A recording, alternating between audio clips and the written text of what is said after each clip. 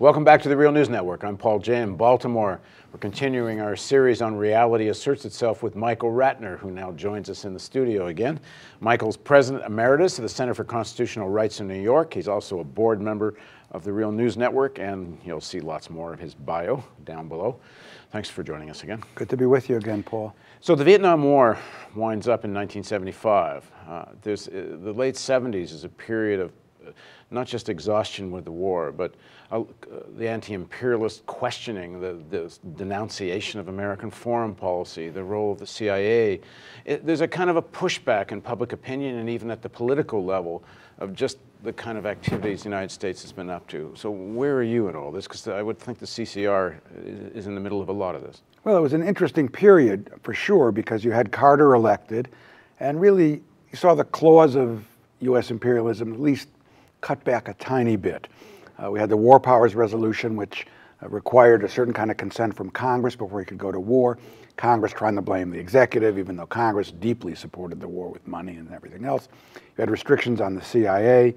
You had hearings about the massive surveillance carried out by the CIA in the United States, as well as by the FBI and COINTELPRO and the destruction of the black movement, et cetera. You had a lot of this stuff come out. And you actually saw what I would say a blunted foreign policy in terms of use of U.S. force overseas, et cetera. As you get toward the end of Carter, what you begin to see, though, is the beginning of the furnishing of some military aid into Central America. Central America is beginning to... Just before, we should add the Carter, Brzezinski, and Afghanistan. There's a very important piece there where Carter signs a memo which in the context of all that says no lethal force supply should be given to the Afghan jihadists, the anti-Soviet fighters, but in fact money goes to Pakistan. Beneath the cover of this memorandum, they are in fact sending lethal support. So the whole beginning of what we now see in the Middle East, Carter and Brzezinski are kind of in the middle of it all. I think that's really But it's a bit off the radar in terms of people's understanding that it's what's happening. Certainly off the radar for me during that period. I mean, I know it now because Brzezinski still brags about the fact that he did that, even as a way of pushing the Soviet Union out of Afghanistan. Now, of course, as you said, it is the beginning of the end in Afghanistan. We're where we are today because of that decision made by this so-called anti-war president, along with Brzezinski, to arm the insurgency in Afghanistan, including jihadists. So it was something that was, as I recall, was not on the radar at all. What was on the radar was that the Soviets were doing bad things in Afghanistan and all of that. That was all over the papers. But in terms of public radar, not a lot. In terms of my own life, I was by that time, after being in Cuba and Puerto Rico and defending a lot of militants in the United States during the late 70s, from the Black Liberation Army to Puerto Rican activists to others, I had looked at it, at least in terms of the area of the world that I was really working on, which was Central and South America, as a pushback against the United States, and that Carter wasn't doing a lot in those countries at that point to repress change. And in fact, on his watch, two revolutions happened. In 1979, in July 1979, the Nicaraguan Sandinistas actually had a victory, and it became a Sandinista revolutionary government. In, as I recall, March, before that, March 73, you had the New Jewel movement take over Grenada. And at the same time, you had insurgencies that were quite strong, particularly in El Salvador, with widespread human rights violations by the government, really moving quite along. That was the FMLN, the FSLN in Nicaragua, FMLN in El Salvador. And in Guatemala, you had at least 4 or 5 guerrilla groups, insurgent groups, coming together to try and overthrow the military dictatorships of Guatemala. So you're talking about the late 70s with the U.S., at least because it got slapped on the wrists a little bit by Vietnam and the Congress and everybody being nervous about the money, American soldiers, et cetera, not intervening so directly in the 70s wars in Central America. And so as Reagan runs for office, and remember, Carter's a one-term president, perhaps in part because of Reagan's salesmanship on this issue, look what's happened under his watch. Nicaragua had a revolution. You know, Grenada, this tiny little 90,000 person island in the Caribbean, they're controlling our oil and shipping lanes all over the world, essentially, from this little island. And that's Reagan's running on that policy. Carter loses the election. I can tell you that despite having had Nixon and Vietnam, that we were utterly shocked as progressives that Reagan had won and what that would mean for us as progressives and what it would mean for others in the world. Because accompanying Reagan's victory was a big, thick book called Mandate for Change, written by a right-wing foundation called the Heritage Foundation. And this was really the culmination of probably what the right wing had been doing, which was funding foundations and other think tanks to begin to set the agenda, which became the agenda. Let's be honest about it. It became the agenda through today. What really happened from Reagan forward is more or less, even with Clinton, adopted a number of the suggestions of these right-wing think tanks, from welfare and work to various restrictions on the death penalty, to challenging the death penalty, to the right of habeas corpus, to wiretapping, to all of these things. This really, I would put it from Reagan's election forward. But what it meant for my work was very, very important, because by that period, I'm already working a lot. I've been working in Puerto Rico and Cuba. And we'd done work in Chile in the 70s after the Allende coup. And I was starting to work with a group of people who were there. They ran a magazine called Covert Action Information Bulletin. Bill Schaap, Ellen Ray, Lou Wolfe, and Philip Agee. Philip Agee wrote Inside the Company. He was a CIA agent, exposed the names of 200 and some agents doing nothing but dirty tricks in Latin America and Central America. I mean, forming their own unions, killing union leaders, etc. All kinds of really bad stuff. Phil turns renegade agent, exposes the names of the agents. This magazine is out there to publish the names, not just that he's exposed, but new names. I become the lawyer for the magazine, and that begins sort of my real work on the ground in Central America with that magazine and with Phil and with others. At that point, they eventually pass a law that maybe our viewers are familiar with, the Agent Identities Protection Act, which prohibits people from naming CIA agents as if it's part of their business to do so, aimed particularly at my client at that time, Covert Action Information Bulletin. But because of that, I've got more and more involved in the revolutionary struggles in Central America. And I did a lot of that work both in Cuba and in Central America. Cuba, and you have to be frank about it, was very supportive of revolutionary struggles in Central America for many years. Before that, from Che going forward. And while they had to have all kinds of relationships with governments on one level, but they were very supportive of the Sandinistas. In fact, Daniel Ortega in the 70s, before the revolution, had lived in Cuba. I mean, this was not small. And so my work during that period, and I can just talk about a little bit of it, it was in part solidarity work, but in part it was using legal means to try and bring the war to people's attention in a legal way, in a cultural way, and to try and get some changes in it.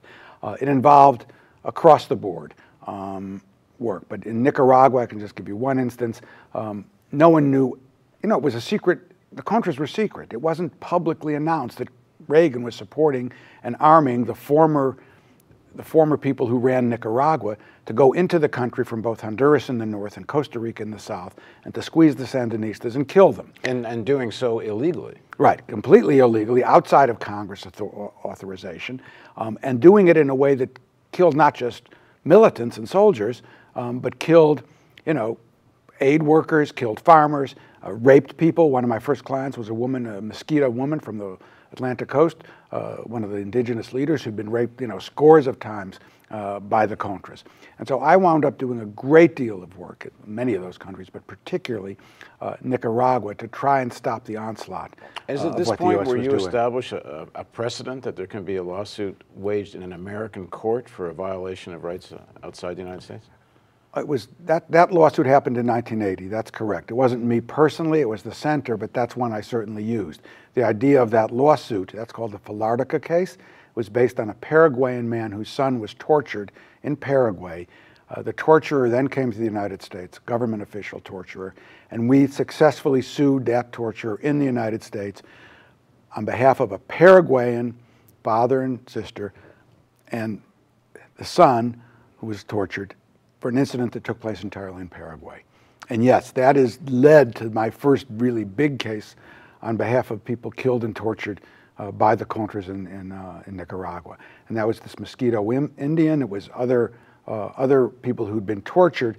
And what we did was I went through Nicaragua. I went into the highlands. I went to different places, interviewing people who'd been tortured or their families killed. And we eventually brought a lawsuit against Reagan, members of the National Security Council, and others for illegally arming the Contras and fighting an illegal war. And part of the purpose of the lawsuit, not that I expected to win, but was to expose to the American people that there's this entire secret war going on and you ought to be aware of it. And we brought up the people who'd been tortured. We put on theater plays with them. We did a whole bunch of ways of trying to bring public attention to that illegal war. I probably, with other people at my office and other lawyers and activists, brought a dozen lawsuits on various aspects of Nicaragua, El Salvador, the Contras. It was a very active period of my life of really not just supporting U.S. get your hands off Central America, but really wanting to support revolutionary movements for change in those countries. And of course, the mass slaughter was incredible, and the things I saw on the ground were horrible. For example? Well, horrible. I went up to one village in northern Nicaragua, and there were, little girls laid out in their coffins with flowers around where Contras had attacked them and killed the little girls. I represented a man named, an American named Benjamin Linder. Ben Linder was there as an aid worker, was building a dam in a place called Jinotega in Nicaragua that would give electricity. It was a little, small dam for the little village, and the Contras shot at the dam, and then when he was laying on the ground, they executed him point blank, 26-year-old U.S. Engineers. I mean, the atrocities done by the Contras were numbing, were just numbing. And considered by Reagan to be heroes. Yes, the Contras were considered to be heroes. They were armed. When Congress finally said affirmatively, you can't fund them anymore, that's when the Iran-Contra scandal happened. That's when the U.S. essentially traded arms with Iran. What was it again? It was they had a deal with Iran that Iran would supply arms to the Contras because the U.S. Congress couldn't, and I guess they paid Iran, a certain amount of money, all probably related to the hostage crisis that was the end of the Carter administration. Yeah. That the deal was all in the works. When you look back on that period, the level of brutality that Reagan was responsible for, the number of lives he's responsible for internationally, never mind what he did in terms of domestic policy. And now he's this loved president. If you ask people their best presidents, Reagan's often on the list. I once saw an interview with President Obama about the roots of his foreign policy, and he started with Truman, but included Reagan in the legacy of a foreign policy he could embrace. I saw that interview, and the School of the Americas during that period was giving out books of how to torture people in interrogation. 200,000 people were killed in the highlands in Guatemala. The U.S. was supplying the Guatemalan military with arms. Tens of thousands were killed in El Salvador. The U.S. finally Congress put in some human rights obligations in their laws that said, El Salvador, we're going to cut off the aid unless, the human rights situation is better. The president has to certify Reagan at this point every 6 months that it's getting better. And of course, Reagan certified every 6 months that it's getting better. I represented, actually, she's a senator from here now, from Maryland. She was a representative then, Barbara Mikulski then. And Barbara Mikulski was very good on the war, against the war, incredibly good. And she was one of the plaintiffs in one of my lawsuits to try and stop some aspect of the Salvador War, as I recall. And after the president certifies according to congressional law, aid can continue. Human rights are getting better, he says. It can continue. I got on the phone with, I think it was Barbara, and she said, Michael, can the president call a duck an eagle? And I said, I'm afraid he can. Of course, we litigated it and lost. But there were a number of heroic people during that period. But and the Catholic Church was a liberation theology church. It played a very strong role in a positive way in Salvador in particular. And they killed Archbishop Romero early on in that war. But it was I think your point is right, Paul, and it's an important one. It was one of the most brutal excesses, that I had certainly experienced in my life in Central America in that period. And those countries are Guatemala is still a decimated country. And then, of course, we invaded Grenada in 1983 under Reagan. We invade Grenada. There's there's an internal conflict. Who knows what role our country had in it? Maurice Bishop, the head of Grenada, who I was acquainted with, was murdered. And then the U.S., on an excuse of having to save Americans at a medical school there, invades. And it was an illegal war, of course, completely illegal war. I went to court on behalf of Congressman Dellums at the time and some others. And of course, by the time I got to court and got the judges to rule, clear illegal war, the war was over. It was a 4-day invasion. So this was incredible. There was propaganda all the time about it, about oil lanes and shipping and communism. There were false reports, about arms coming in. It was just a complete propaganda effort to get the American people on the side of destroying these progressive and revolutionary changes. We actually thought, and this is, of course, I would look back, not naive, but you never know at what moment, of course, you're going to bring down at least part of the imperial structure. And maybe each of these maybe puts a chink in it. You don't know. But we actually thought, because it was so hot in Central America at that point, we actually thought that we were going to win. And that it was a really serious moment. And then again, we saw the United States come in. And, in 1988, that was really the end of my work in a way in my concrete work there, because that's the year the Sandinistas lost the election. And what you could say happened, sure, the Sandinistas made errors and mistakes and all this, but what happened is the people were sick and tired of being at war with this behemoth to the north, and they could never win. And they were being killed. The place was economically destroyed. And they voted the Sandinistas out of office. And so you just see the power of this country. And so I don't know how I look back at the period. Sure, I think it was an important struggle. It was the right struggle.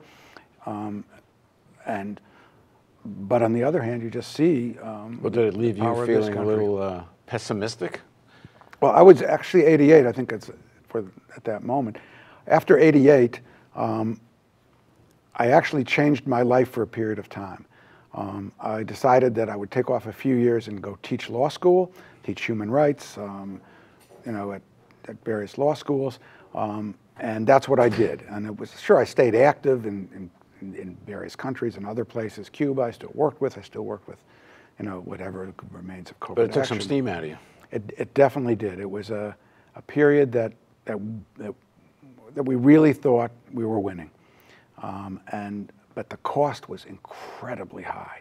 And sure, you could look back on it today and say, well, yes, obviously it's changed in Latin America, it's changed in Central America to a certain extent. You have, whatever people's opinion are of Daniel Ortega, it's still Daniel Ortega leading that country.